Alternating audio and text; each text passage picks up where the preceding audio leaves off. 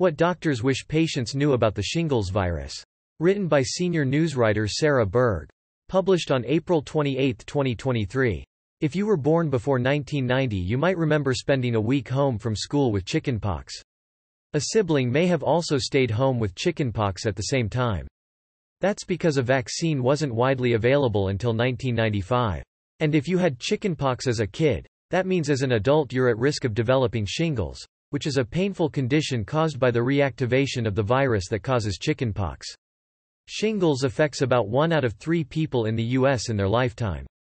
Additionally, about 1 million people get shingles each year in this country, according to the Centers for Disease Control and Prevention, CDC. The AMA's What Doctors Wish Patients Knew series provides physicians with a platform to share what they want patients to understand about today's healthcare headlines. In this installment, AMA member Ankush Bansal, MD, a lifestyle medicine physician and hospitalist in Westlake, Florida, took time to discuss what patients need to know about shingles. Dr. Bansal is also a delegate in the AMA House of Delegates for the Florida Medical Association. Chickenpox is the same virus. Shingles is part of a virus called varicella zoster. So, there are 2 words in there, varicella and zoster. And the reason is because it describes 2 different conditions, but it is the same virus, Dr. Bansal said, noting that varicella is the fancy name for chickenpox and zoster is the scientific name for shingles. What that means is that chickenpox and shingles are the same virus, he said. That's why when you're older, that's when you get shingles, and most people when they're younger get chickenpox. Now, once you recover from chickenpox, you've recovered from chickenpox. But the virus actually lives inside of you for your entire life, Dr. Bansal said.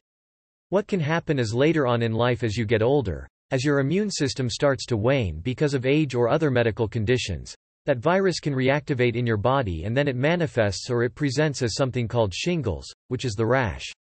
There are 2 ways to spread shingles. It's the same virus as chickenpox, so it is contagious, and there are 2 ways that you can transmit shingles, said Dr. Bansal. In the case of chickenpox, it is airborne. So, the way it will spread is you breathe it in if an infected person coughs, and you'll catch it by air.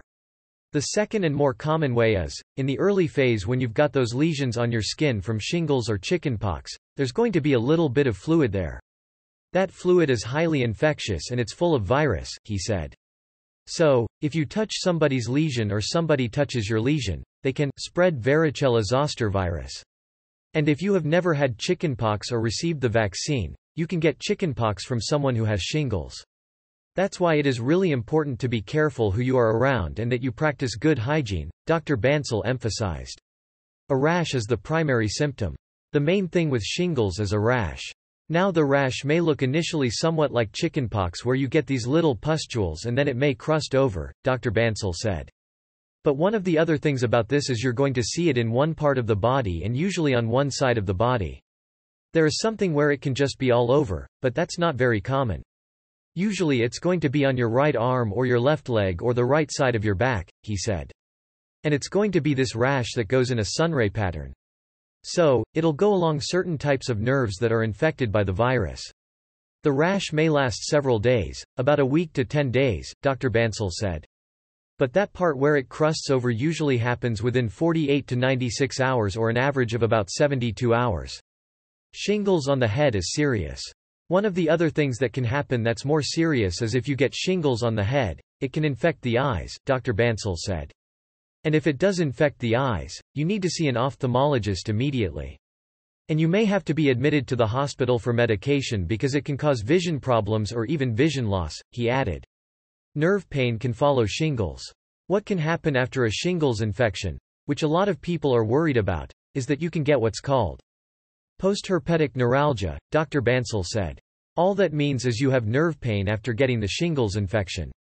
About 1 in 10 people who get shingles develop nerve pain that can last for months or even years after the rash goes away. It's kind of like you have a pins and needle or sharp and shooting pain in that part of the body that got the shingles rash and it just doesn't go away, he said.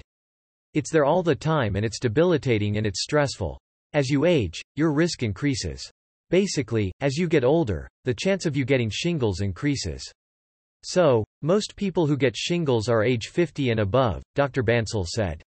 And every 10 years above that, your chance of getting shingles increases. The main reason for that is your immunity starts to decrease as you get older, he said. If you're 60 versus 50, your immune system is weaker than when you are at age 50 and same for age 70 and 80. So, the chance of shingles increases. Now there's no guarantee. There's nothing that says you will get shingles if you live long enough, but you have an increased risk, Dr. Bansal said, noting that, over 1 million people in the U.S. get shingles and the majority of those are 50 or older. But overall, the CDC says about 30% of people will get shingles in their lifetime, and of course there are certain factors that increase your chance of getting it, he added. The other part of that, which is unclear, is that women are slightly more at risk than men in getting shingles. We don't really know why, but that just seems to be what's happening. There are other risk factors at play. The other risk factors are if you've had any kind of transplant, whether it's an organ transplant or even, let's say, a bone marrow transplant for some kind of blood disorder or blood cancer, Dr. Bansal said.